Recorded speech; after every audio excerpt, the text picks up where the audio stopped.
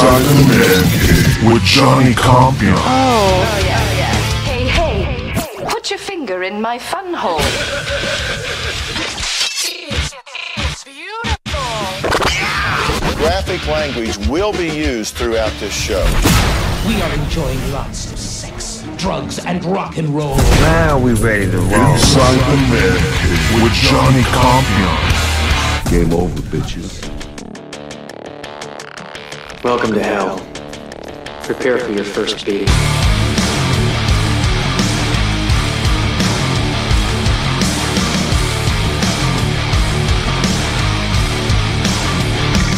Inside the Man Cave podcast show. Follow me at Johnny Campion on Twitter. Like and subscribe to my YouTube channel, Inside the Man Cave podcast show, and also on IG and Facebook Meta.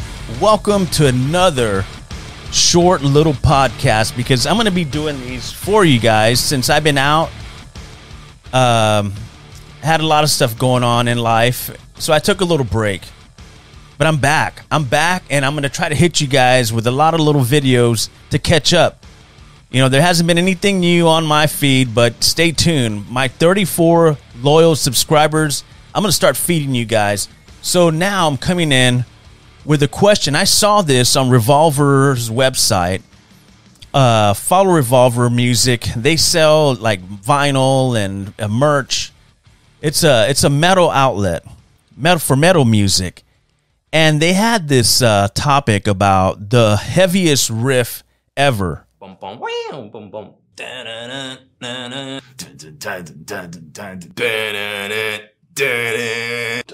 a lot of sick riffs out there. The heaviest riff ever that makes you make that face.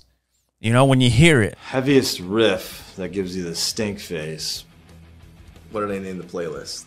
Songs that make that face like something smells.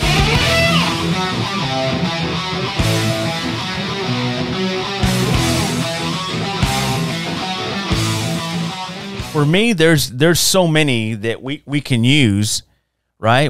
There's so many riffs that we can use, and you know, it's one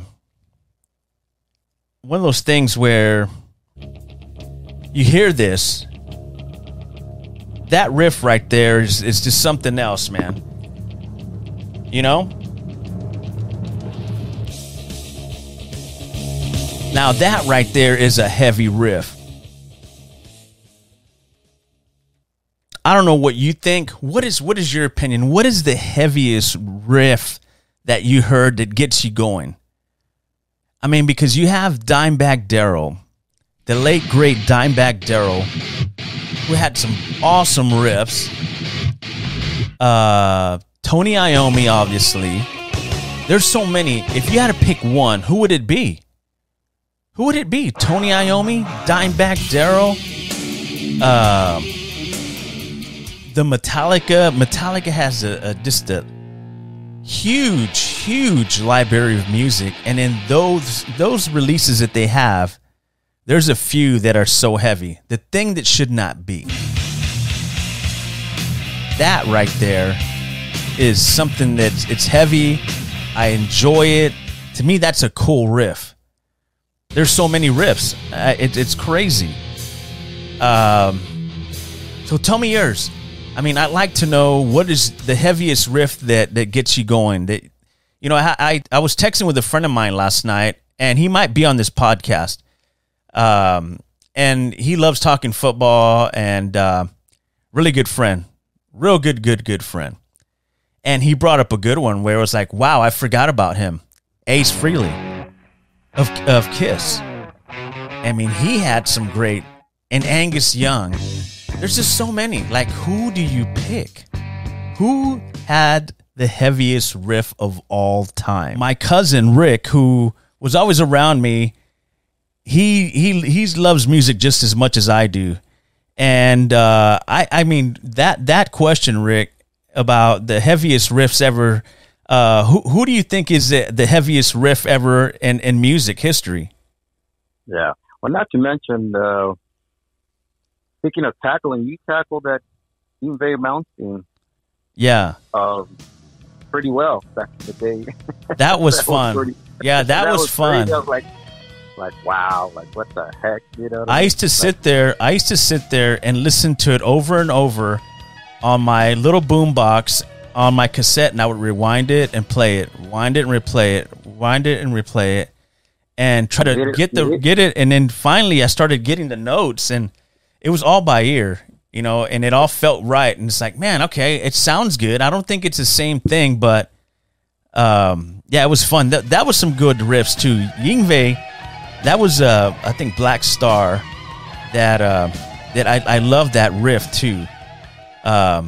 See, that's another great riff. That's another great guitar player, Yngwie Malmsteen, right?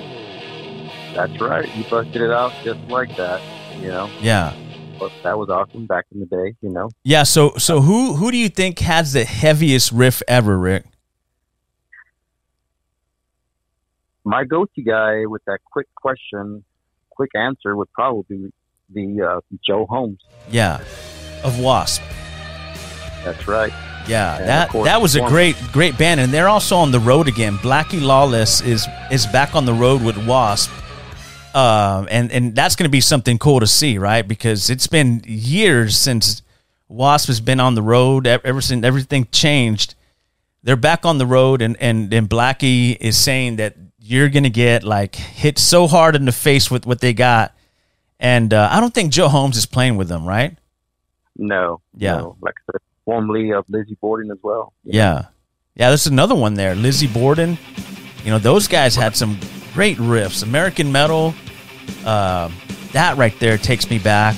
You know, I'll play a lot of this little snippets of some of these great riffs because I can't. The question was pick one. I can't even pick one. I have at least, I'm juggling at least 20 in my hand right now going, okay, this was the best riff, that, and you're just going to go with one, right?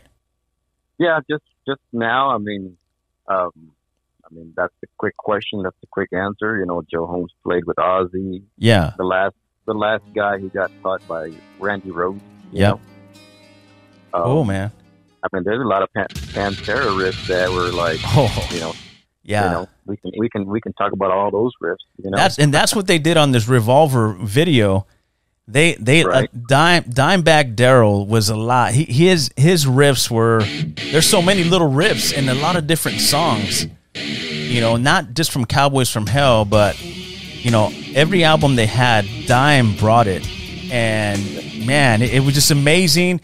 If you weren't lucky enough to see Pantera live in concert, you missed out because Pantera would throw some legendary shows. Man, I missed that Pantera, and it's to me. What do you think about them trying to bring back Pantera without Dime and Vinnie Paul? My personal opinion, I don't think it's just. I mean, Vinnie, you know, that's not going to work. Yeah, Zach Wild's going to be. He's going to be, and Zach Wild and Dimebag were good friends.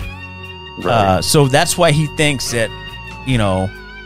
That he can hold this, but and you know what? I'm going to give him credit because he did play with Phil Anselmo, with his side projects, and right. They played some Pantera, and it sounded okay. I mean, you're not going to get the same thing. And I think they're celebrating the music and the life of Vinnie Paul and Dimebag Darrell, who are not with us anymore. But man, it's incredible. All the work that Dime left for us, because it's still there. You can listen to it. It's at your fingertips, man. You can listen to any riff that you want from that band. Well, Slair's got some awesome riffs too. Don't leave them out. You know, Rain and Blood. Yeah, I mean Chemical Warfare. There's just so many. There's so many riffs. That's what I'm telling you, dude. I can't just. I have to have more than one. Because I think I would be doing me a disservice. I was like, okay, I'm going to go with Tony Iommi because he's left-handed like I am. You know? Right. Then people are like, because there is so many other. I mean, there's Dimebag Darrell that we talked about, but you know, Metallica had a lot of like The Thing That Should Not Be is a heavy ass riff. Disposable Heroes has heavy ass riffs. Speaking of riff, like on the song itself. Yeah. It's not really, it's like a big riff, but it's a, you know, a long song. Yeah. You know, riff. Exactly. But it's awesome. This is a great topic, dude, because, you know, I've never heard anybody talk about, you know, what is the best riff ever that makes your face, because when you're just like listening or you're somewhere, you're like, you see it and you're making that face already and you know that's the riff. This is Inside the Man Cave. I am excited. Tweet at me at Johnny Compion on Twitter. And you can also support the podcast show on anchor.fm/Johnny5150.